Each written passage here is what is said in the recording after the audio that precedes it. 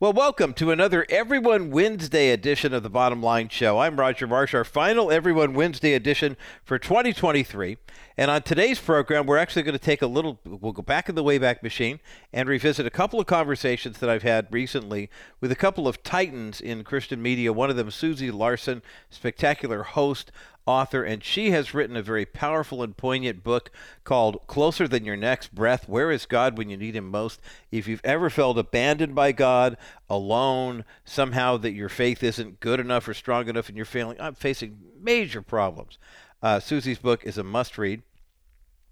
And we have not one, not two, but three copies of it to give away at 800-227-5278. Then in hour number two, we're going to have a conversation with Chip Ingram, talking about marriage that works, at God's way of becoming a spiritual soulmates, best friends, and passionate lovers. We do have one of those books to give away as well at 800-227-5278, 800-227-5278. 800-227-5278, the number to get you through to the bottom line. If you've ever been a victim of abuse, if you've been a victim of church abuse, if you've found yourself in situations that are way more difficult than having to try to keep the lights on or whatever, this next program you're about to hear, the next conversation with author Susie Larson, is one that I really hope will touch your heart. That's why we're revisiting it today on this Everyone Wednesday edition of The Bottom Line. Let's get into part one of my conversation with Susie right now. Well, today here on The Bottom Line, we're going to get into a topic of conversation that I think is important for all of us as believers to understand. A lot of times we get the macro part of God. We understand how big he is, how great he is, and how small we are in the middle of all that. But when it comes to the micro part of God, the innermost parts of the inner workings of our relationship with him, how much do we really understand? Susie Larson is a best-selling author, national speaker. She's the host of the popular radio program Susie Larson Live, and she has written a brand new book that is going to open our eyes to how close God gets to us and how close we can get to him. The book is called Closer Than Your Next Breath. Where is God when you need him most? We've got a link for the book up at thebottomlineshow.com. Susie Larson, welcome to The Bottom Line Show. Roger, such an honor to be with you. Thanks for having me today. Well, we appreciate what you've done here. I do. I mean, because let's face it, everyone knows, the great omnipotent God, the great and powerful, if you will. Here, there, everywhere, he's constantly kind of in our midst. At the same time, though, there are those who say, hey, you know what? God doesn't care about where you park. God doesn't care about, how you comb your hair, this, that, and the other thing. He has the hairs numbered, but he doesn't care about that. You're kind of pushing back against that idea in this brand new book. What led you to say this is, where I'm supposed to be in the writing space right now? Well, I appreciate that question so much because I feel very passionate about that. I've actually heard speakers say, God doesn't care where you work. He doesn't care where you park. Just do those things that's unto him. And that may sound like a good talking point, but I would beg to differ based on what Scripture says, because he delights in every detail of our lives. That, as you say, every hair on our head is numbered. Every thought that he has towards us, they outnumber the grains of sand. And you think of who God is, every thought that he has about you, Roger, is holy. Like he's not ever breathing his eye and breathing a heavy sigh and rolling his eyes because you can't get it together. I mean, he is an attentive, invested, loving Heavenly Father. And I wasn't a perfect mom, but I was an engaged mom. My boys are grown now. And I can tell you there was not even one time when those boys asked me, can I go to the park or go to the neighbor's house? Not once did I ever say, I don't care. I never once said that because I care so much and how much better of a father he is. And I think it is a bit of a cop-out to relegate him to that position, because then you're not going to feel compelled to seek him. But when you seek him, you'll find him, and you'll find him very interested and involved in your life. It's interesting. You talk about the you'll never get that kind of exasperated, sigh or whatever with God. And I'll never forget the moment my son was a first year of college, and he was kind of chuckling at the fact that he said, oh boy, I don't want to give that reaction to whatever it was we were talking about because I don't want to get the exasperated head tilt from Dad. And I went, the what? and his sisters started laughing, and they said, you kind of tilt your head to the right and go, like that. And ever since then, I thought, I wondered, I often think about that. I know there are times when I do things and that are out of God's will that I get the exasperated head tilt, or as my wife would say, the side eye, from him. But what you're talking about, I think, is a whole different dimension. Is God pleased with our sin? Of course not. But does God not take interest in everything that we're doing, that's a whole different conversation. And I'm really glad you brought it up. Was there something in your world that maybe sparked this, that said, this is the reason why I want to write this book? Wow, that's so good. Well, just a side note, my husband rubs his temples when he's stressed. And, the kids have made him rub his temples, and I've made him rub his temples. So I do joke, I'm sure I've made God rub his temples at times. And truly, when you think about even the Israelites, he did get very frustrated with them. But he saw them always and saw us always, sees us always through a redemptive lens. And I think that's extremely important. He's not given to bouts of reaction. I mean, he is God. And for me, Roger, I'll tell you, my context comes from, I was raised in a large family, 5th of 7 kids, and was a people pleaser, rule follower, in a denomination where I knew God was real. I knew it as a child. I knew he was real. I think I even sensed his presence. I know I did as a child, but I didn't know Jesus was accessible. I didn't have any kind of gospel preached to me or anything like that. But I had 2 really significant childhood traumas that happened that really profoundly impacted my view of the world, my view of God, and my view of the enemy. And the first one was about 9 years old. I was pinned down by some boys in our neighborhood and sexually assaulted. And my dad was the mayor of our city for 27 years. And so as a young girl even, I knew we were a public family, and these boys were connected to my brothers. And so, I was afraid I would bring some kind of shame or scandal on the family, so I didn't tell anybody, but it literally opened up a canyon of fear and insecurity.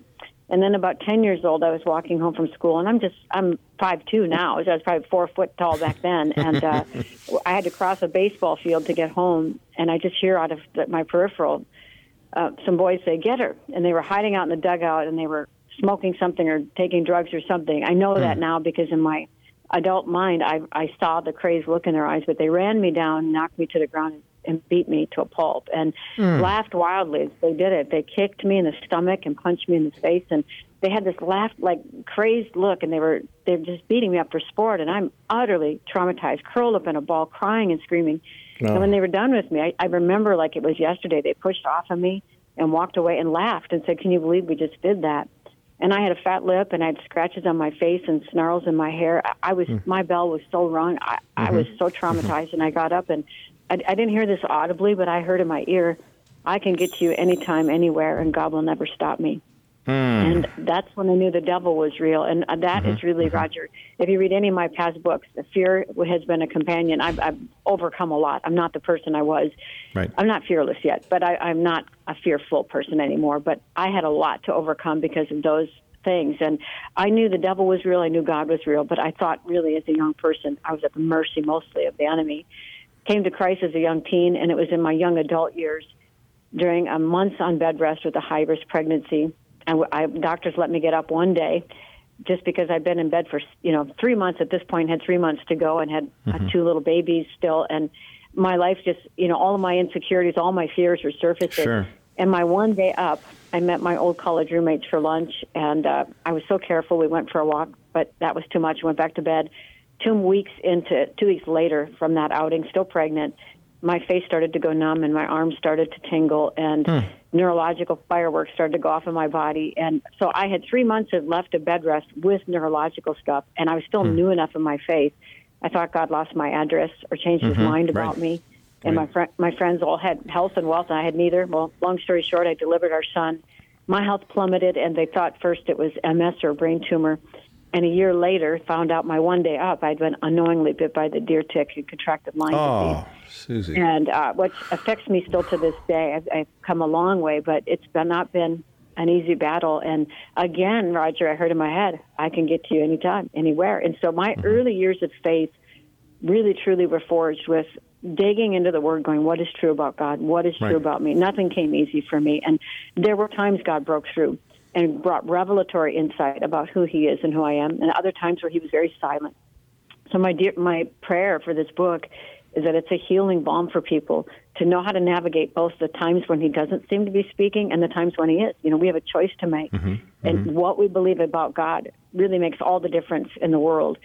But we can be like the Israelites. They saw so many miracles, and yet in that little time that they had to wait while Moses was up on Mount Sinai, they got impatient. They diminished Moses. They said, we don't know what's become of this fellow, right? And they built idols And we can do the same thing if we forget who God is. I want us to remember who God is. Know that he is good. It's the enemy that's the thief. And when we can remember his character, we can navigate each and every one of these seasons. Wow. We're going to take a break right now because I need it. Okay. I mean, I know listening to Susie's testimony, this is incredible. But when you think about all of everything that Susie Larson's been through and that she writes about in her new book, Closer Than Your Next Breath, Where is God When You Need Him Most? If you have found yourself kind of plumbing the depths of your soul and saying, gosh, it feels like I'm separated from God, or it feels like God's punishing me somehow, or maybe it's even retroactive, like this kind of spiritual clawback, that's going back into my past, you'll be encouraged by this book because of the fact that it talks about how you can ponder his presence and you can experience the supernatural power of God. You can understand what it's like for him to lavish his grace upon you. And this is a fantastic resource for that. Susie Larson, host of Susie Larson Live, is my guest. The book Closer Than Your Next Breath, Where is God When You Need Him Most, is up at thebottomlineshow.com. More of this conversation in just a moment as The Bottom Line continues. Susie Larson is my guest today here on The Bottom Line. If you're just joining us or if you just caught the tail end of what she was sharing in the opening segment, I implore you to go to thebottomlineshow.com and catch the entire podcast of this because you're going to be blessed beyond measure. Susie Larson, best-selling author, national speaker, host of the radio program Susie Larson Live. How long have you been doing that program now? That's no small feat with all the writing and speaking you do to maintain 5 days a week on the radio as well. Spoken like a true radio guy. You're so right. That's a lot of work. So, been doing radio for 16 years. So I started probably the first 4 years I was a guest host. So for about 12 years I've had my own show. And you're so right. The daily of reading books and prepping and then writing your own. It does take some focus and discipline. I'll say that for sure. Yeah, that's for sure. Well, as you shared earlier about your amazing testimony and the fact that God was kind of an idea to you until he became real to you, but not after you'd been through some massive trauma. In the book, Closer Than Your Next Breath, Where is God When You Need Him Most? I'm sure a lot of people, it's no surprise it has 5-star ratings all the way across the board because you're really hitting a hard memory with people. We were talking earlier a little more lightheartedly about God's exasperated head tilt or rubbing of the temples, when we do something that we think kind of drives him away from us. And yet you write about in this book that he is. I mean, he's with us all. Why is it that we can have that confidence? I mean, what is it that you have discovered, Susie Larson, with your background and with the trauma that you've experienced, the fact that you have the devil literally whispering in one ear saying, I can get you and God can't get close, and yet you know in your heart, but the Holy Spirit's revealed to you, that God is close. I mean, closer than your next breath. I mean, he's with you in every situation. How is it that you reconcile the fact that there's evil in the world, there's been attacks against you, but God is your driving force right now? So good. Again, there's verses in Scripture that make those promises. You draw near, he draws near. He's near to the brokenhearted. He saves those who are crushed in spirit. In fact, you talked about that the God, the 30,000-foot view, the one who put the stars in place. One of my favorite verses is Psalm 147. He heals the brokenhearted. He binds up their wounds. He counts the stars and calls them out by name. How great is our Lord? His power is absolute. So think about that. He calls all the stars by name, and he heals up your hurts. I think we have to get a revelation of who he is. But you're so right. When life batters you, you can identify more with bracing for impact, waiting for the next shoe to drop, accusing God of things that the devil is guilty of. And, I had a pretty massive health relapse after kind of finding a way to navigate for about 20 years with the health challenges. I'm a fitness person. I worked in the fitness industry for a lot of years, so I know some things about how to fight back. But 8 years ago, I had a really massive relapse that was absolutely devastating to me at this age and stage of my life. And it was worse than the first round. And I was army crawling, and I didn't think I was going to make it through. And I was so devastated, and I was hurt by God. I was disappointed. I couldn't believe it. I just couldn't believe it. And there was two things that the Lord brought me to that were super important for me to frame my own disappointments. And one was he brought me to that story where John the Baptist, now remember, Jesus said, no greater man born to woman than John the Baptist. Right. And, he baptized Jesus. This is Jesus' cousin. I mean, think about how prophetic, even his own birth. I mean, all of it was amazing.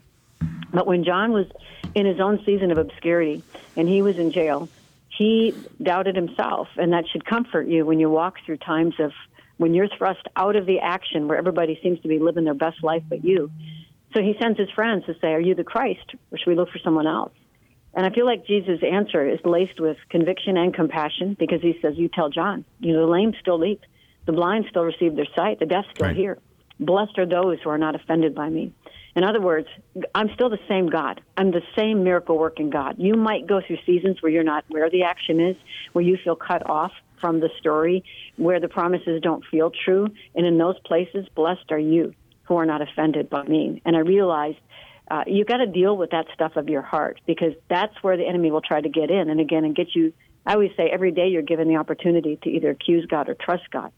The other thing that really, really helped me heal, that really is what this book came out of, and the following devotional that comes out in January, was a friend approached me because she could tell I was so battered by this storm. And I'm a seasoned, serious follower of Christ, but I'm still worshiping, still reading the Word, but she could see a sadness in me and a mistrust that I interpreted this bracing for impact not as a mistrust of God, but a natural reaction to an unpredictable disease, because these neurological surges would hit me out of nowhere, and they're terrifying.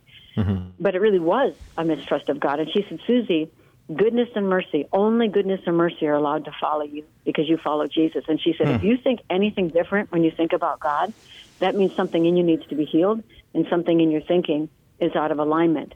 And she said, there's a pattern of theft in everybody's life. And the enemy starts from our childhood to condition us to believe those lies so he can keep coming in and stealing from us. And the enemy has stolen your perspective of God. So even though I loved him and I feared him and I served him and I wasn't going hog wild into sin, I was hurt by him, disappointed in him. I didn't realize, I wouldn't have said that out loud till I faced it. Sure. And I realized what I had imprinted in my heart was he can't be trusted. Like, I love him. I'm going to end up in heaven with him.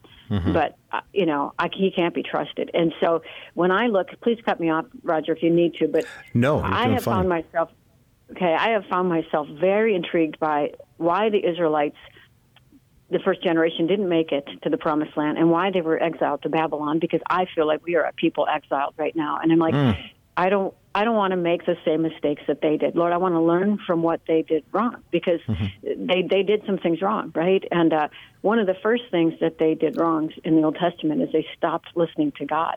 You can only listen to one voice at a time, and they listen to other voices, and by nature their heart hardened. Well, there's another insight in Psalm 106, verse 7, but you got to look it up in the Amplified version because it expands the meaning. In the Amplified, Psalm 106:7, it gives us three things that they did that they didn't do that helped. When I started to do these things, I came back to this love relationship with God going, you're not the thief here. The enemy is. You're the God who saves. And it just brought my heart back to life. And here they are. The first thing they didn't do was to remember or appreciate the significance of God's miracles. Now, I want you to think about this. They cried out to God, deliver us. He sent them Moses. He loaded them down with the riches of Egypt. He healed their bodies because not one feeble among them. I mean, he parted the seas. What more could this God do for them to set them free? But as soon as Moses was taken too long on Mount Sinai, they made idols.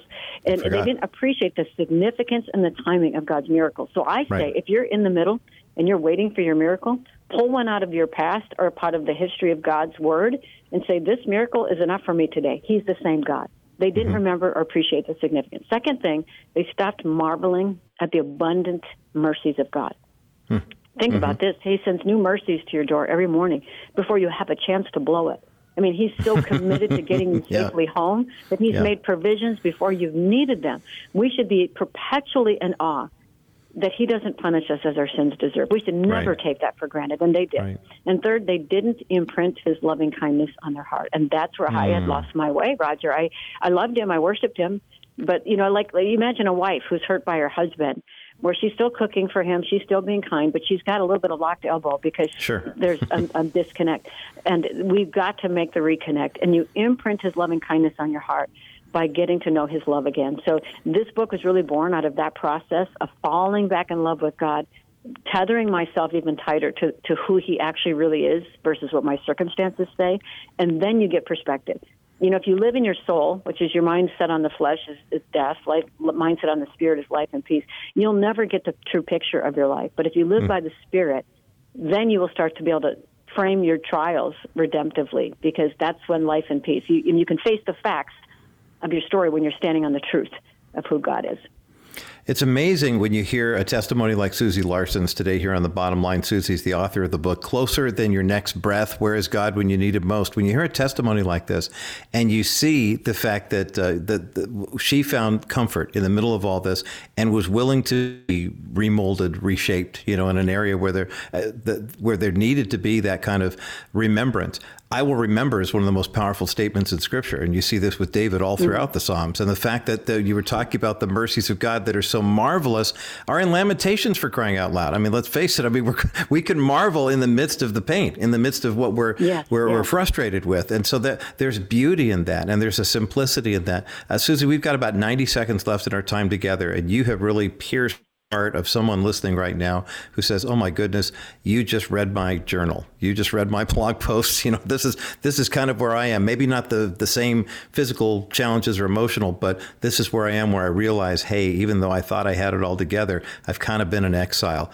What encouragement do you have for that person who wants to get off of Patmos and get back in the flow here? Good question. I would say stop amassing all your sorrows and sitting in them and getting your perspective from them. God sees them. He's collected the tears in a bottle, but start amassing your blessings. In fact, see every good gift in your life with a gift tag to you from God, because every good gift comes from Him. And when you start to attach every good thing in your life as a very personal gift from a Father who loves you, you'll reframe your perspective and start to believe again that He really is for you. His purposes are for you. And when your story is all said and done, you will love your story because He's doing something amazing with your life. I love that. That's beautiful perspective from Susie Larson, the host of Susie Larson Live. Where do we find you online, Susie? I know a lot of our listeners were in the Western U.S., but would love to be able to pick you up and catch you daily on the radio. Where do we find you there? Well, thanks for doing that. Once the live show is over, it goes to podcasts, or wherever podcasts are played, you can search Susie Larson Live, or you can listen online during the live show, 3 o'clock Central, at myfaithradio.com, or get the free app. But I think it might be easiest just find me on podcast after the fact, Susie Larson Live. You'll find it. Okay, we'll link that up at thebottomlineshow.com, and also a link for the book, Closer Than Your Next Breath, Where is God When You Need Him Most, by Susie Larson. Susie, thank you for being so vulnerable and so authentic and sharing your faith with us today. Not that you don't always do that on your program, but it was just a whole bunch of authenticity that we really needed to hear. Thanks for being with us today here on The Bottom Line. Well, thanks for all you do for the kingdom, Roger. Thanks for having me today. Wow, and we just scratched the surface. Great to revisit this conversation with dear, respected author and broadcaster Susie Larson today here on The Bottom Line. The book, Closer Than Your Next Breath, Where is God When You Need Him Most, is up at thebottomlineshow.com. If you or someone you know is going through a season of intense struggle, Susie details sexual abuse and church abuse. It's powerful. This is the book for you. And we have not one, not two, but 3 copies of this book that we're giving away today. 800-227-5278, 800-227-5278, 800-227-5278 is the number to get you through to the bottom line. Again, Susie Larson is the author. The book is titled Closer Than Your Next Breath, Where is God When You Need Him Most? And it's kind of a Yoda-type way of, where is God when you need Him most? Closer than your next breath. 800-227-5278, 800-227-5278, 800-227-5278 is the number to get you through to the bottom line. Stephanie Cover understands that personal injury help is a uniquely Christian concept. Christians sometimes balk at using a personal injury attorney after an accident, but Paul said that our bodies are temples of the Holy Spirit. When you've been injured, it's important that the responsible party makes your temple well again.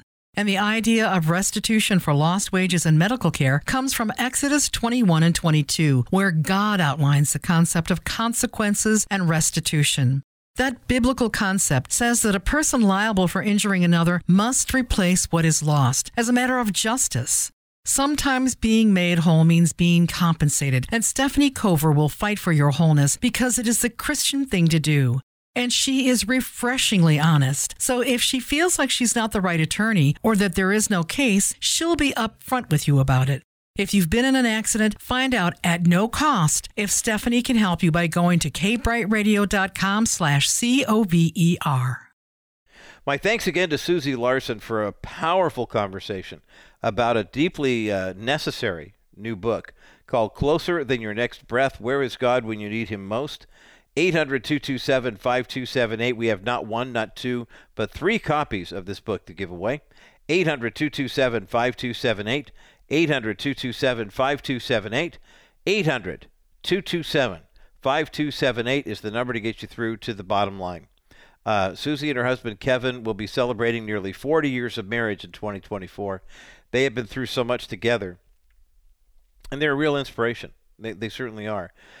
But the fact is, when you are going through a hardship like she described, sexual abuse, just being beaten up, just being literally, it's amazing because there are questions then that you ask about God when you wonder if he's speaking to you. Is feeling good the same as feeling God? Is there anything I could do when it seems like God is silent? How do I know if I'm really hearing the voice of God? These are questions that people who've been through abusive seasons ask all the time, kind of in private company. You know, I'm not sure I should bring this up type of conversation, but they do it anyway. And I'm grateful that Susie has given a voice to this discussion, because there are victimizers and there are victims in cases like this. And yet the good news is God is sovereign over all. God can work all things together for good who love him and are called according to his purpose. But sometimes it takes some really difficult work and a lot of vulnerability. And Susie writes about that in her book, Closer Than Your Next Breath.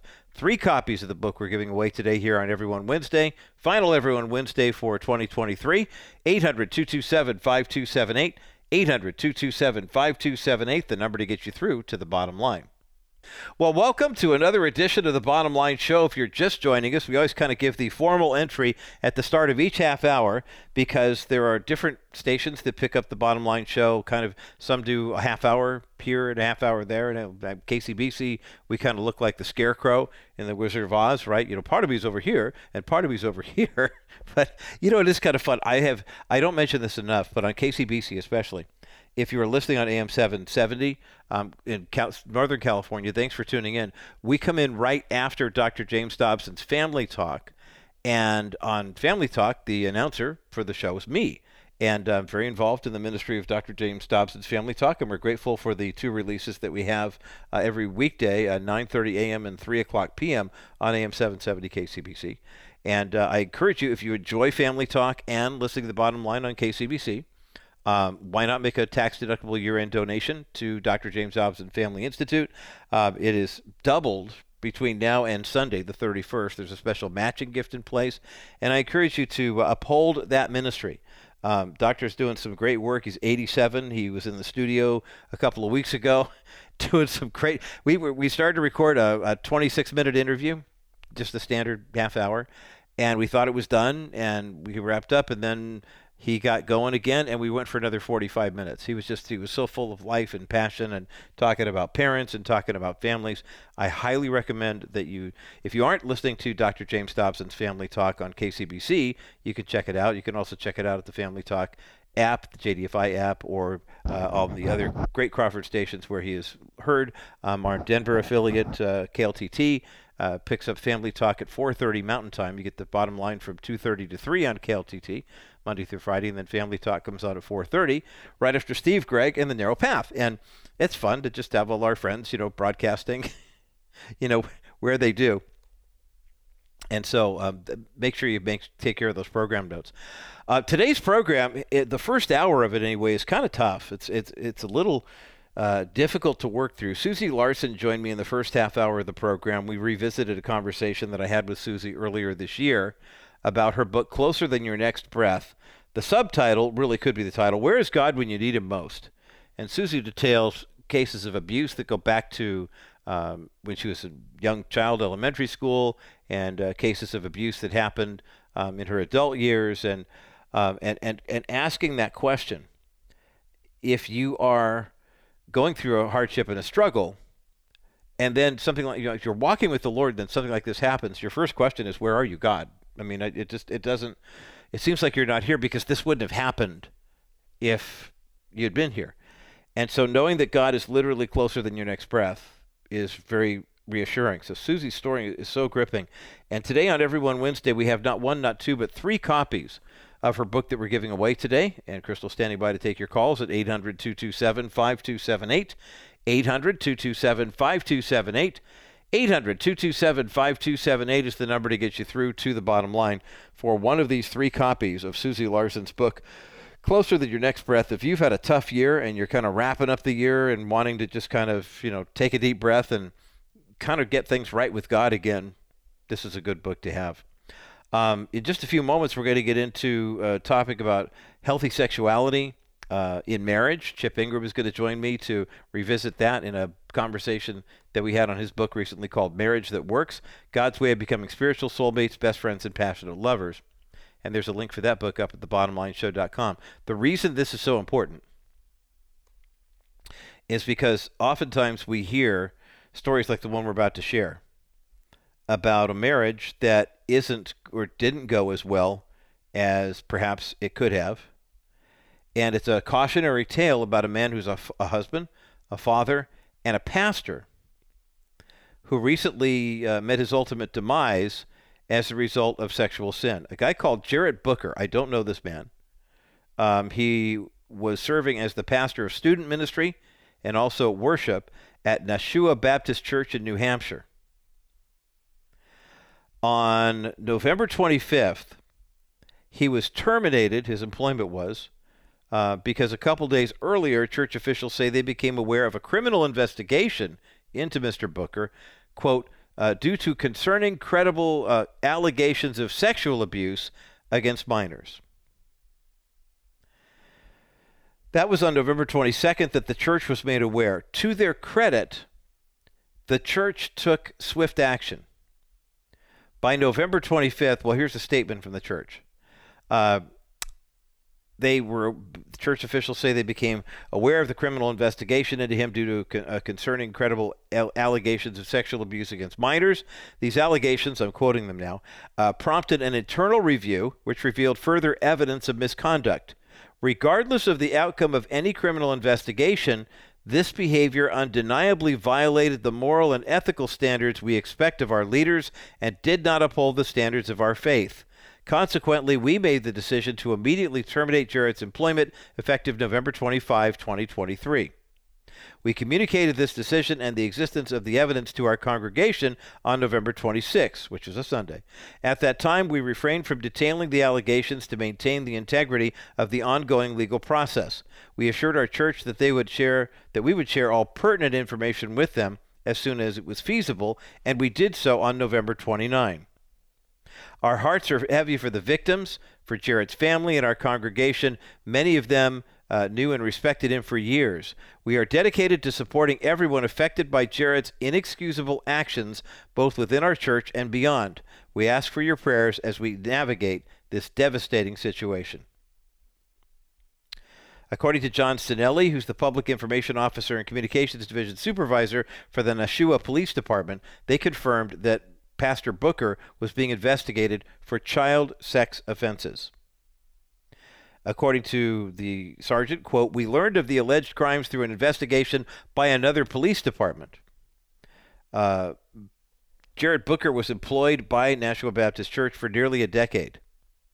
He was responsible for leading musical worship each week and worked specifically with teenagers at the school. This is a guy who, it's unfortunate because I mentioned that this is a guy who worked in youth ministry. He was a husband and father. He'd been a pastorate for about 10 years, 37 years of age, and all of a sudden these charges came to light. Now, what makes this even more insidious and more unfortunate is the fact that the congregation was made aware of this is how quickly it moved. November 22nd, Nashua Police Department informed church officials that there was a criminal investigation going into Jared Booker. They said that the charges were credible allegations of sexual abuse against minors. Now, knowing that this guy worked in student ministry and the worship department for a while, we don't know the ages of the victims. We do know there was more than one. We also know this is a 37-year-old guy who was hanging around a lot of teenagers and perhaps middle schoolers. We don't know how young the children were. We don't know if this guy, as we've seen stories like this happen before.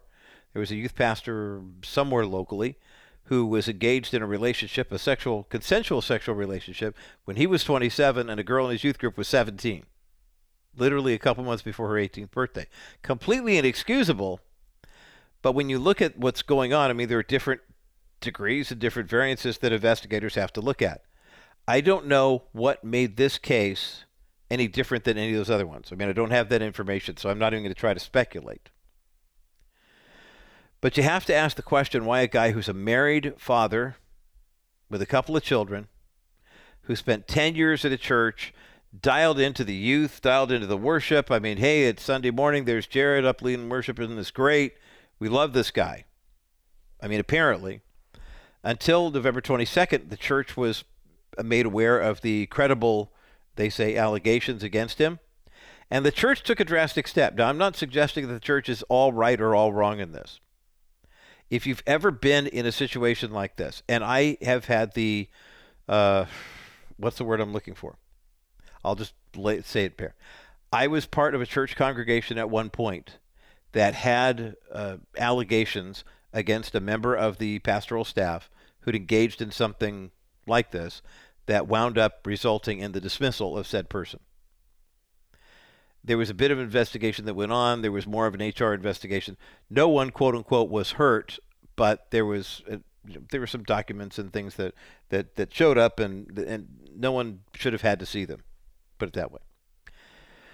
So that being the case, guy who was involved in it stepped down, got some counseling, was able to kind of rebrand, reboot, continued on ministry after being restored through a nice prayerful biblical process, and is now serving faithfully in the ministry. Marriage stayed intact. Everything was fine, other than having to deal with this little discrepancy. So I don't know what the case was with Jared Booker, whether it was embarrassment, whether it was shock. Maybe the charges were horribly horrific, and they won't see the light of day here because now there won't be any criminal charges because he was. The church was made aware of the charges, allegations against him on November 22nd. By Saturday, November 25th, the church council met and voted to fire him, to terminate his employment. On November 26th, the staff, or basically the congregation, was told, Jared's no longer our guy. November 29th, they had set up a church meeting. It looked like it was that Wednesday night or whatever, where they were going to have like a town hall, and they were going to address issues surrounding the case because the congregation had questions, and the church wanted to be transparent. But that meeting never happened because on the evening of November 27th, Jared Booker took his life. And according to a statement from Nashua Baptist Church, instead of going to the congregation on November 29th and explaining what was going to happen, they say, regrettably, on the evening of November 27, Jared Booker took his own life, refusing to face the consequences of his own actions. This event added immeasurably to the complexity and pain of the situation. Nashua Baptist Church unequivocally condemns all forms of abuse. It is evil and God hates it. We are committed to transparency and to supporting the healing process for the victims. We have been and will continue to fully cooperate with law enforcement in this investigation and had encouraged Jared to do the same. A tragic tale about a husband, a father, a man of God, a man of the cloth, who had an issue with a sexual problem that just led to all sorts of destruction and broken relationships in the past. Now, you might ask the question, well, what was it about this guy's marriage then that led him down this path of deviance? It's amazing how many husbands and wives get married and they think, well, we met at church, we're in the church, we're serving together in church, everything's going to be fine. But that's not always the case. Pastor and author Chip Ingram takes a serious look at those problems. Takes a look at the biblical design for marriage the way it actually is, and in a world of sexual and relational confusion, says we should be consulting what God has to say. His book is called Marriage That Works, God's Way of Becoming Spiritual Soulmates, Best Friends, and Passionate Lovers. There's a link for the book up at thebottomlineshow.com. Chip joins me to talk about it on the other side of this break as the bottom line continues. Here's Dennis Wilson of Wilson Financial Services with a reminder that your investments do more than just make money. They actually change lives. This Christmas, we gave our family the gift of life. So I thought, let's do the same for our Wilson Financial clients. A way of saying thank you for being in partnership with us in the ministry.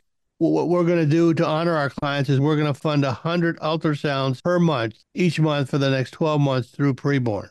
Also, each quarter, we're going to buy an ultrasound machine, and at the end of the year, those machines will be saving an average of 1,600 children per year. We do this to honor and inform our clients of this great ministry and to say thank you for being our clients and being our friends. Merry Christmas and Happy New Year from all of us at Wilson Financial. Call 800-696-9970, 800-696-9970, or go to kbrightradio.com/Wilson Financial for simply better alternatives. When your marriage is up and down, when it's going through just the regular seasons of life, you may ask yourself the question, why doesn't my marriage seem to work? Well, wouldn't it be great to have a resource that would help you find what it means to have a marriage that works? And Chip Ingram has got just the resource for you. Chip is teaching pastor and CEO of Living on the Edge, a pastor for more than 30 years in the pulpit, author of many, many books, and a regular not only contributor but also listener to the Bottom Line Show. His brand new book is called Marriage That Works, God's Way of Becoming Spiritual Soulmates, Best Friends, and Passionate Lovers. Chip Ingram, welcome back to the Bottom Line Show today. Roger, it's always a joy to be with you. You made me blush a little bit with that subtitle there, sir. I mean, passionate lover part. I mean, a lot of times we see a book on marriage or a resource on marriage, and we forget about that part. God's quite okay with that, is he not? The marriage bed is holy, and when your spirits are connected and your souls and emotion, that is a very positive thing that God wants for marriages. Okay, well, let's talk. You mentioned the holiness thing, so that's a really good place for us to start. We've seen marriage redefined and reworked and beaten down and built up and torn apart in the culture so many different times over the past couple of decades, and yet you and I both know that God sees marriage a lot more differently than the culture does. Talk about why the social commitment part between two people isn't nearly as important to God as the holy covenant part. Yeah, I think once it becomes a social contract, you hear people, I didn't sign up for this, or right. I'm not fulfilled, or this isn't working for me. And God, I want Christians to listen. You know, in America, you can do whatever you want, but for followers of Christ, marriage is a holy covenant. The Old Testament word literally means to cut. It meant to cut because it actually had the idea of blood mingling together, that it is the most sober and holy and serious commitment, an irrevocable commitment to an imperfect person. And God made covenants with Noah, with Abraham, with Moses. Jesus initiated the new covenant by spilling his blood. And so what happens is when you realize that's an unbreakable covenant, once you realize there is no exit clause, it completely changes. One, it's safe. You can be so vulnerable with your mate. And two, when it gets really, really hard, which it will, then the answer is, I guess we're going to have to learn, work, forgive, and make it work. And I just don't think that, you know, in the day that we live in, if there is an exit clause, I think you just can't bring to the marriage what it really brings because you got to work through the tough stuff. Marriage That Works is the brand new book by Chip Ingram. We've got a link for the book up at thebottomlineshow.com, and this is a perfect book for this time of, well, it's perfect for any time of year, but especially this time of year. You know, you mentioned the whole, I've heard that phrase so many times, I'm sure you have too, from couples who have counseled with you. Hey, wait a minute, you know, this was great. It was when it was all hearts and flowers and cards and trips and stuff like that. It was wonderful. The minute it got hard, you hear that I didn't sign up for this, and yet you realize that God really does want to meet the deepest needs and longings of couples. It's just that he goes about it in a way that the culture itself really doesn't address. Talk about why it's important for people in the church especially to understand that. The biggest word I can say is, for everyone listening, making marriage work, you have to follow a counterintuitive design. We're all human. I want my wife to meet my needs. Sure. It's all about me, fulfill me. And God's design is literally first being connected to him, deeply filled with the Holy Spirit, and then the goal in marriage that is so counterintuitive is to say, how can I give my mate more than they deserve? How can I meet his needs or her needs? Oh, God, make me an instrument to help them become all that you've made them to be. And you can't do that in your own power. But it is that attitude that creates a marriage of deep intimacy, spiritually, emotionally, and physically. You know, I was thinking of a phrase that your good friend and mine, Jim Burns, likes to use when he talks about marriage. He cites a couple that had been married for many, many years, and he asked the husband, what was the secret to your success for getting to this far? And he said, every day we wake up and we try to outdo each other when it comes to loving each other, you know, putting the need, going so far above and beyond what it means to put the other first. And he said, it's amazing how you don't worry about losing yourself at all, because if your spouse is doing the same thing, then you've got this beautiful oneness that happens here. And that's got to be the craziest thing that this culture's ever heard. Let me just do for you and do for you, and without saying, wait, it's all about me, right? I mean, this is what I want, in a marriage, at least. And I think, Roger, that is realizing, that's a great ideal, but you can try really hard to do that. But I think in marriages at work, people come to grips with at some point in time, I am powerless in my own energy to be that kind of man or that kind of woman. Great point. And, this book is an exposition of Ephesians 5, verses actually 21 through the end of the chapter. But right before it, it talks about don't be unwise but wise and understand the will of the Lord. And then he says, be filled, literally controlled with the Holy Spirit. And then the evidence is, one of the great evidences, submit therefore one to another out of the fear of Christ. And so, it's interesting. I have that little picture in the book of the equilateral triangle with God at the top and man and woman at the bottom, and arrows pointing toward each other. And that's where we tend to put all our focus, toward the other person. And God wants oneness there. But I often have couples, when they're struggling, I ask them to put, their fingers, one at the man, one at the woman, and go halfway up. When you draw upon God's resources, what happens to the distance? And then say, okay, go an eighth of an inch right below where it says God at the equilateral triangle. And I'll ask them, what's going on? And they'll say, oh, wow, our fingers are touching. And I really believe God actually designed marriage that it forces men and women to be dependent on Him. Because there's a bigger message than just, are you happy? It's really about Him demonstrating Christ's relationship to the church. Great counsel today from Chip Ingram here on The Bottom Line. I'm Roger Marsh. Chip's new book is called Marriage That Works, God's Way of Becoming Spiritual Soulmates, Best Friends, and Passionate Lovers. And we've got a link for that book up at thebottomlineshow.com. You devote a good portion of your writing here, not the whole book, obviously, but a good portion, to taking a look at the roles of men and women in modern culture, and especially here in the United States, and then taking a look at how that, you juxtapose that against what the culture says about marriage. And in a world that's trying to redefine gender and redefine stereotypical roles, and I was just reading last week, I guess the Boy Scouts of America is now called Scouts BSA because they want to be more inclusive and that type of stuff. That's got to be somewhat confusing for a couple starting out and saying, wait, we're reading Scripture, and Ephesians talks about what, a man's supposed to do and a woman's supposed to do, but the culture says, hey, wait a minute, we don't even know what male and female means anymore in the culture. Talk about why it's important for couples to embrace the uniquely defined roles that God has, for themselves and for each other. Roger, you hit on why I wrote the book. It was a couple years ago, and the publisher said, we think this would be a really good book. And I said, I'm not a psychologist. Right. I'm a pastor. Sure. And this was before the Me Too movement. This was before it's legal to, decide when your baby's born whether you want to call it a boy or a girl. And it's in the midst of all this sexual confusion. I can tell you one thing with absolute certainty. The average man in America and the average woman, especially young believers, are really confused about what's it mean to be a man. What is a man's role? Who are you to be? And what's his responsibility? What are you to actually do, and how do you do it? And the same for a woman. And so at the risk of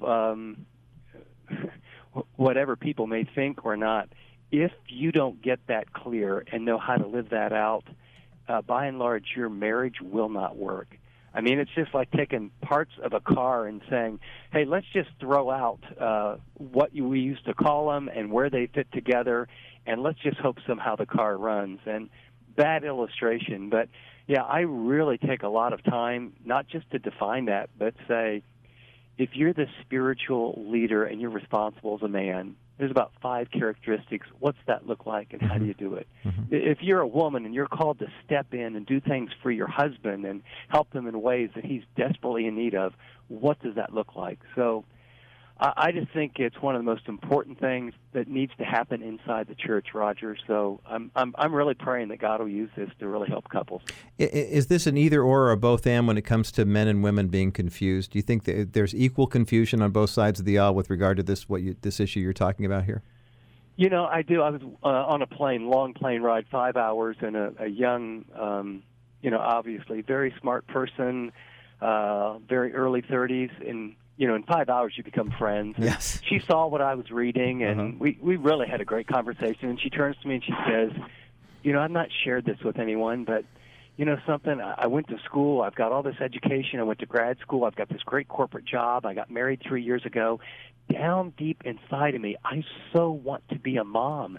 But then, am I throwing away my education? Or if I am a mom, you know, we've got two salaries right now, and you know, I don't want to have to put my baby in daycare and not even see my own baby. She goes, I have so many voices in my head. What's it mean to be a woman in this day? Wow. And my heart went out to her because I think that is very, very typical. And I think women have been told you can have it all and do it all. Right. And what they end up with is with 2 jobs and 2 responsibilities and too much of everything. And then in the midst of it, men are just told, you know, you're just a loser. The problem of all the world is you. You know? I mean, literally, you know, you. And so I think men sadly often put a baseball cap on backwards, watch video games, love sports, and say, you know, honey, what am I supposed to do now? Honey, what should we do now? Which school should our kids go to now? And they've become passive, and we have passive men and wild women. And it impacts every part of the relationship. And we need in a negative way, we're seeing it. I was going to say, and getting back to God's standard is really going to not only improve the quality of our marriages, obviously, but we're really going to see a societal shift as well, as when we start accepting those God-given roles again. Chip Ingram is with me today here on The Bottom Line. I'm Roger Marsh. Marriage That Works is the name of the book. God's Way of Becoming Spiritual Soulmates, Best Friends, and Passionate Lovers. We've got a link for the book up at thebottomlineshow.com. We'll take a quick break. When we come back, we'll put this up, some shoe leather on this here too, and talk about some of the things that you're saying, yeah, okay, that's great for you guys anecdotally and theoretically, but you don't know what it's like to deal with my in-laws, or you don't know about the fights we're having about money, or, you know, kids and communication, stuff like that. We're going to get into all that with Chip Ingram in just a moment as The Bottom Line continues. Hey, Roger Marsh here with a special announcement for our friends at Preborn. This Sunday, December 31st, is the end of the year. It's also the end of the calendar year. It's also the last chance you have to make a tax-deductible donation to Preborn to support the ministry of providing free ultrasounds for women who are expecting and not quite sure what their options are. When you call 833-850-BABY right now, your $28 donation provides an ultrasound visit and also will be doubled, so that's worth $56. If you make a $15,000 donation right now, which is a great thing to do if you have the means, it's a great tax deduction for you. It provides 1 ultrasound machine for a preborn clinic right here in the Southland. But also, since the gift is doubled, your 1 ultrasound machine becomes 2. But you have to act before midnight, December 31st. Give a gift online at kbrightradio.com or rogermarsh.com.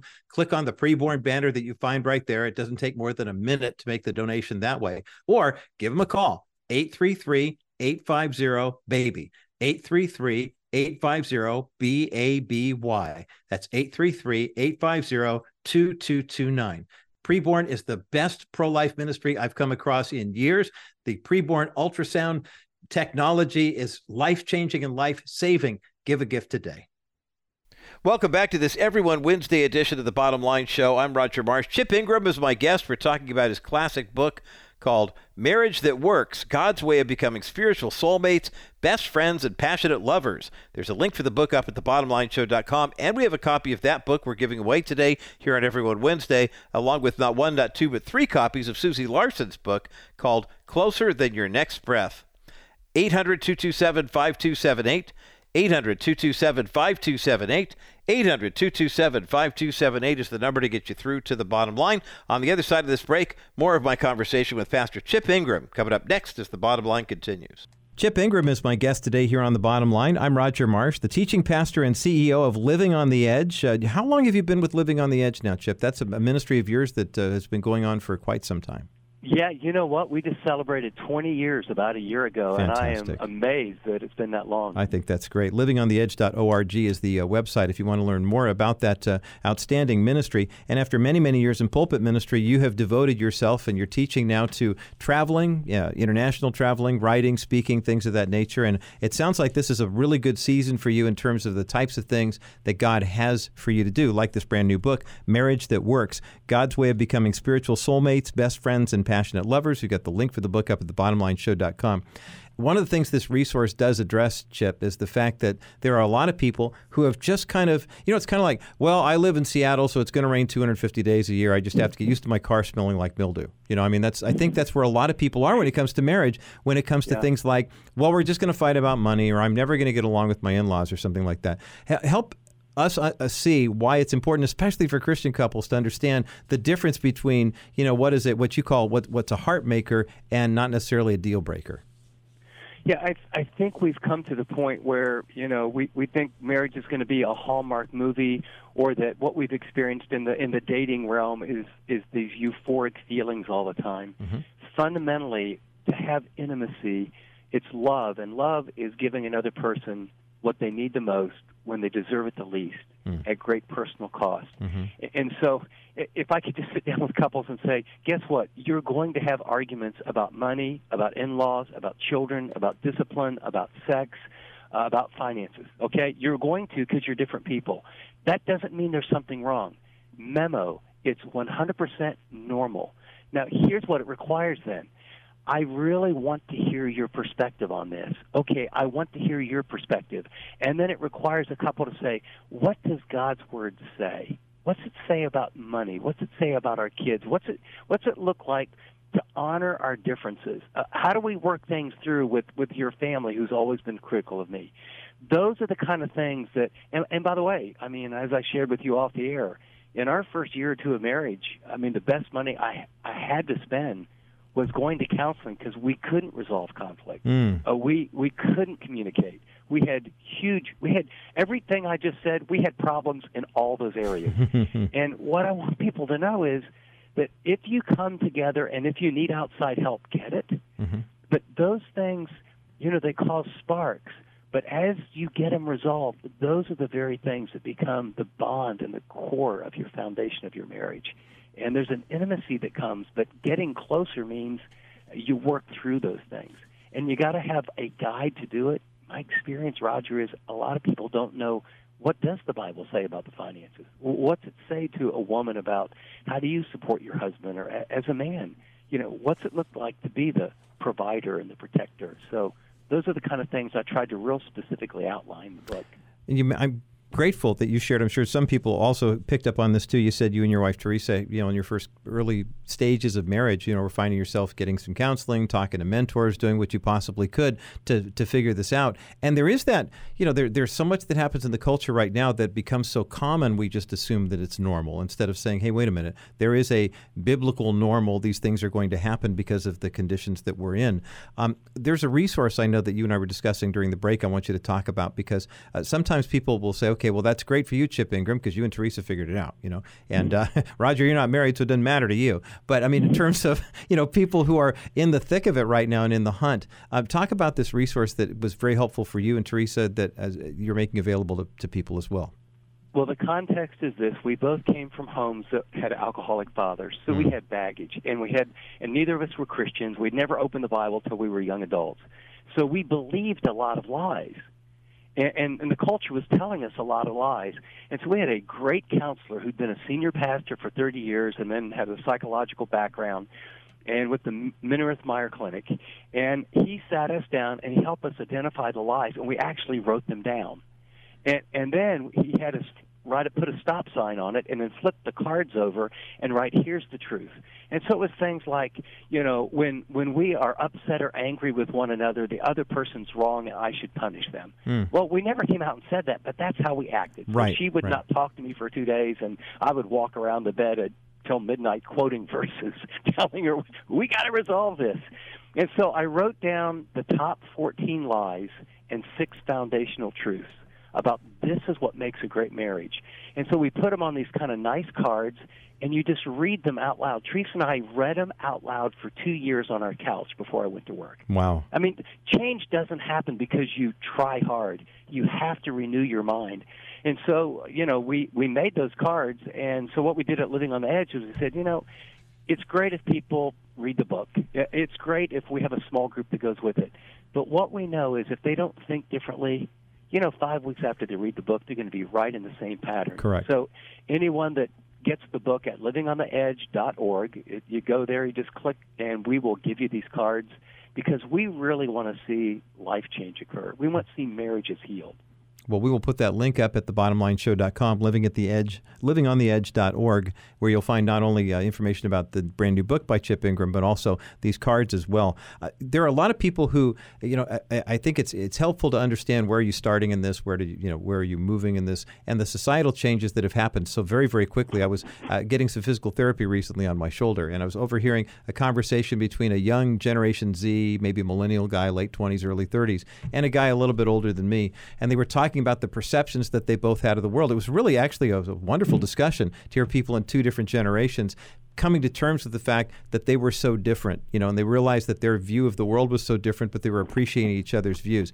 Talk to the person who maybe, like someone our age, who's got kids, like our kids' ages, who are getting married, they're just starting out, and sometimes we'll look at this and say, how are we going to help you guys? Because we just figure you should be doing this stuff, and you're looking at us going, where did all this come from? I had no idea it was going to be like this. How can we, who are a little bit older and further down the road, use a resource like this to help younger people in their marriage pursuit?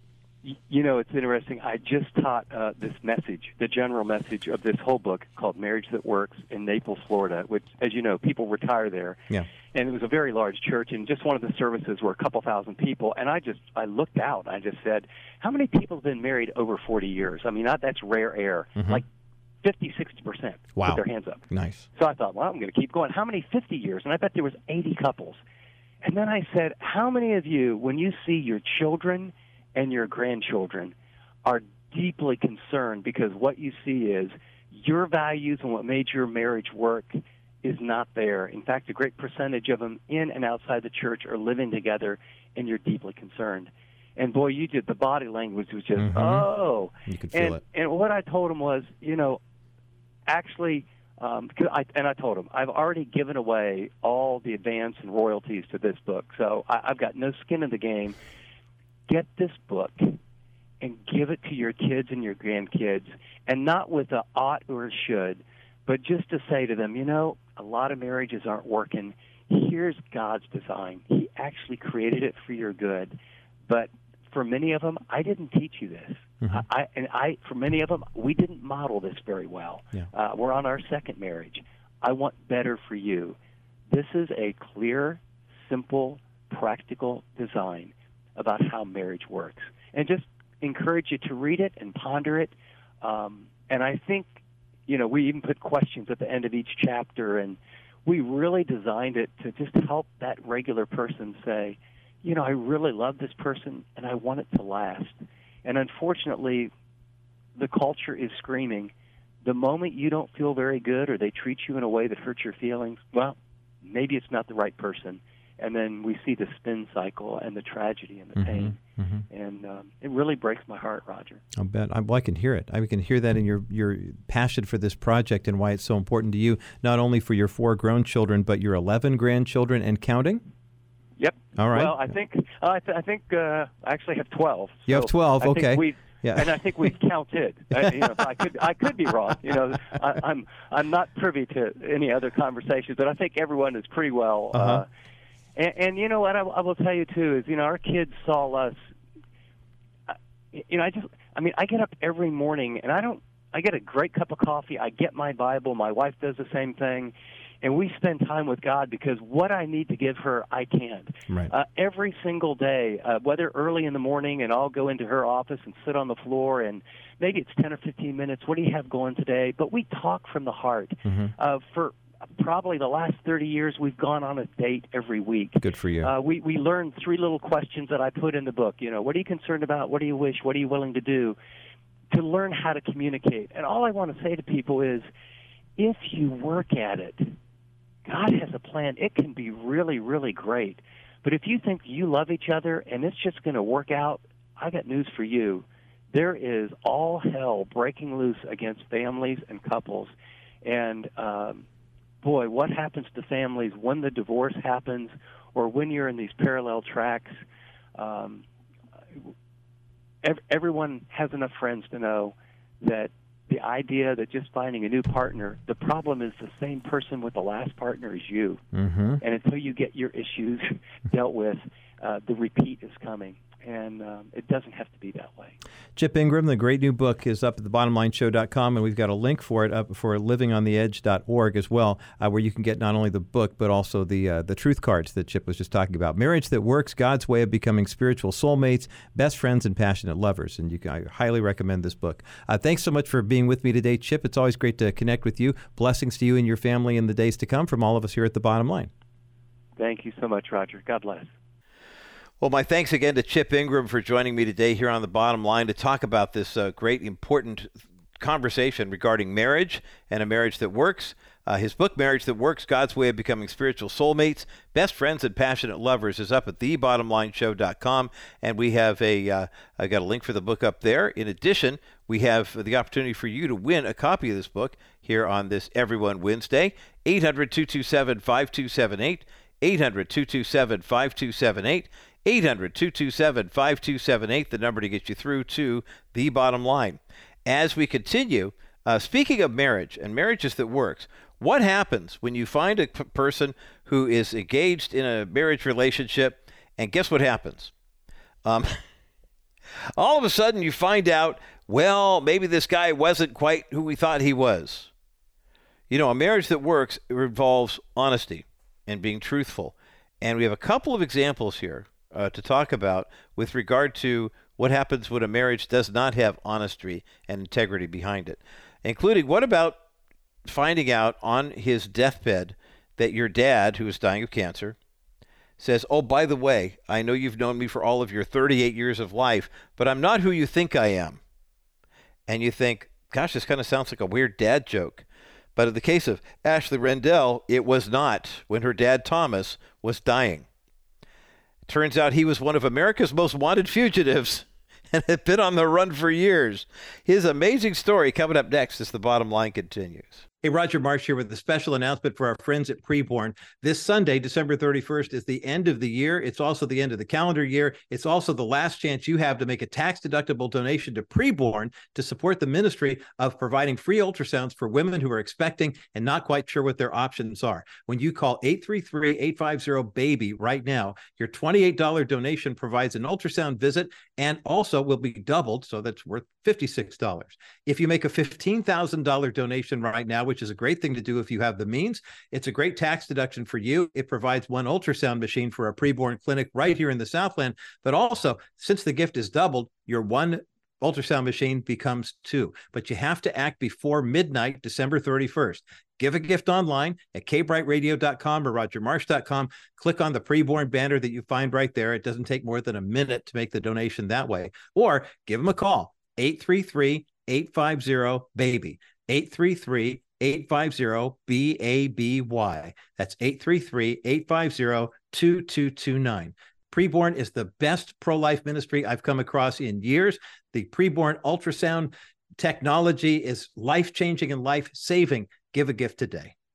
Thanks again to Chip Ingram for joining me today here on The Bottom Line. Our visits are too few and too far between. Love working with Chip, and he's been very gracious over the years in his support of the Bottom Line show, especially when with his listeners in his hometown of KCBC in the Bay Area. The book Marriage That Works, God's Way of Becoming Spiritual Soulmates, Best Friends and Passionate Lovers is up at thebottomlineshow.com. And we have one copy of the book we're giving away today here on Everyone Wednesday as part of our Everyone Wednesday prize package. 800-227-5278, 800-227-5278, 800-227-578, 227-5278, the number to get you through to the bottom line. Honesty is the hallmark, the bedrock of any successful marriage. But what happens when a guy who is honest, hardworking, reliable, dependable, a good husband, a good father, pulls you aside as he's nearing death and says, oh yeah, there's one thing I forgot to tell you. We have such a case right here before us here, and it makes me wonder what it must be like to be the child of such a guy. Ashley Rendell gave an interview with Fox News Digital recently, and her dad was dying a couple of years ago, and they have a podcast called True Crime. And she was stunned to find out that when her dad was dying, he came clean with her about who he really was. Now, there are a lot of times you'll hear a story like this and say, oh, yeah, because dad's gay or dad's, had a separate family somewhere or something like that. How about this one? Ashley Rendell, this is in 2021. Her dad, Thomas, is he's nearing death. And he was diagnosed with an aggressive form of lung cancer. It took his life 2 months later. While he was dying, he said he made a confession to her, and she said, there were a lot of things about my dad. He was a good, doting father, loving husband, but there's some things in our lives that just didn't add up. Like one time, my mom had a chance to go on a vacation to France, and we wanted the three of us. It was just the three of them. They're growing up, one child. And Dad said, no, you know what? Why don't you guys go, and I'm just going to stay here. I got some work to do, and this, that, and the other thing. And she said, I thought, my dad loves traveling. Why would he not want to travel? Well, when he made his confession, it got me thinking as to maybe there was more to my dad than what was on the story. Was his story. It turns out that Thomas Randell was not really Thomas Randell. He told his daughter, look, I'm a fugitive. At one point, I was one of America's most wanted fugitives, and I have been avoiding the law for more than 50 years. She said, now, when he first told me this, I thought, okay, he's just trying to make the situation a little lighter. Dad's, facing death. He was the king of the terrible dad jokes, and I felt it just like it was a weird dad joke. And he said, no, seriously, my given name at birth was not Thomas Randell. And she said, okay, Dad, whatever you say. So you changed your name and the authorities are looking for you. Yeah, sure they are. But then he told me his name, his real name. And, this is 2021. And I'm looking for, I got the internet. And I thought, okay, I'm going to go ahead and take a look at this. So I did a little digging, and I began to find out exactly who my dad was. He told me his real name was Theodore John Conrad. And so I did a little digging, and I looked up Theodore John Conrad, and all of a sudden, it was the weirdest thing because the internet, you know how you do a Google search? And you try to find your name or this, that, and the other thing. She said, quite frankly, I found more information about Theodore John Conrad being a fugitive than I did about Neil Armstrong walking on the moon. I'm thinking to myself, Ashley says, how could I grow up with such a wonderful childhood? Two parents who were devoted to her, devoted to each other, constant presence at every soccer game, school play, piano recital, you name it. This is a guy who would tuck his little girl in every night at bedtime. He even wrote a lullaby for her called My Ashley. She said, I know it might sound silly, but I would never keep secrets from my parents. My parents are the ones who wanted to keep me safe. I felt like we were open and loved each other very, very much. But then she said, okay, here's the deal. The French thing came up. She goes, I was in French class, and be an opportunity to go. If my parents would chaperone, the trip would be less expensive. My mom said, I should do it. Tom, you should do it too. And he said, nah, I don't want to go to France. And she said, I thought, well, maybe he doesn't have a travel bug. So there's another time when I was in high school, I wanted to do one of those at-home DNA tests to learn about your heritage. They were such a big thing. And my dad said, no, don't do that. I mean, what's the point? I mean, people get your DNA and then it feels weird. And I thought, yeah, that is weird. You're sending your DNA to a company. That is kind of right. But then I realized, looking back now, wait a minute, my dad couldn't have gone to France because he didn't have a passport, because you can't get a passport without a birth certificate, and he didn't have a birth certificate because that's not his real name. And then what if I'd mailed my DNA in and it matched me to relatives that I didn't even know existed? So when he got cancer, she started digging, and all of a sudden she found out, here's the deal. Theodore John Conrad, a.k.a. Thomas Randell, was a 20-year-old bank teller at the Society National Bank in Cleveland. One day, on a Friday in 1969, he walked out of his branch with a paper bag containing $215,000 in it. That is the equivalent of $1.7 million in today's funding. A couple of days later, the bank discovered the money was missing, and Theodore Conrad was never seen again. As a matter of fact, it became such a big deal, he was featured on America's Most Wanted. He was on Unsolved Mysteries. But somehow, Theodore John Conrad disappeared without a trace. According to authorities, looking back, Conrad had become obsessed with the 1968 movie The Thomas Crown Affair, starring Steve McQueen, which is about a bank robbery for sport by a millionaire businessman. And Conrad told his friends that he would love to do that, thought it would be very easy. So basically, he said, look, it wasn't about money. It was basically, he just wanted to start over. He was growing up in not the best of family circumstances. He wanted to leave that life far behind. And so basically what happened was he found out he could get a new Social Security card fairly easily in 1969. And so he planned the ruse. He got a new card. He established a new identity. The $215,000 was gone in fairly short order. And once he relocated to the Eastern Seaboard out of Cleveland, he wound up having a nice business. He sold cars. He worked on repairs. He was just John Q. normal. But he didn't like his old life, and that's why he created a new one. So Theodore John Conrad, a.k.a. Thomas Randell, was laid to rest in 2021, and his daughter Ashley now knows the real truth about who her biological father really was. But now here's the question for us. If she never found out that Thomas Randell, her dad, was really Theodore John Conrad, bank robber, fugitive, America's Most Wanted, would that have made her childhood any less real? Would it have made it any less secure and safe?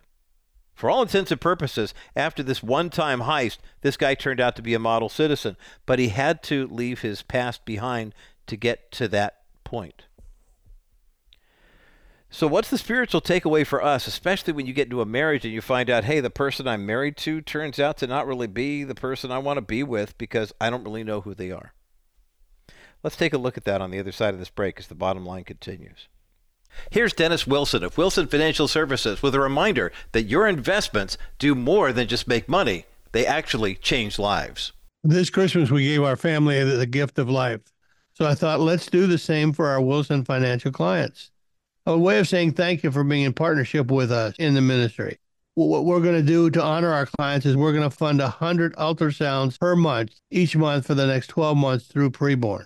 Also, each quarter, we're going to buy an ultrasound machine, and at the end of the year, those machines will be saving an average of 1,600 children per year. We do this to honor and inform our clients of this great ministry and to say thank you for being our clients and being our friends. Merry Christmas and Happy New Year from all of us at Wilson Financial. Call 800-696-9970, 800-696-9970, or go to kbrightradio.com/Wilson Financial for simply better alternatives.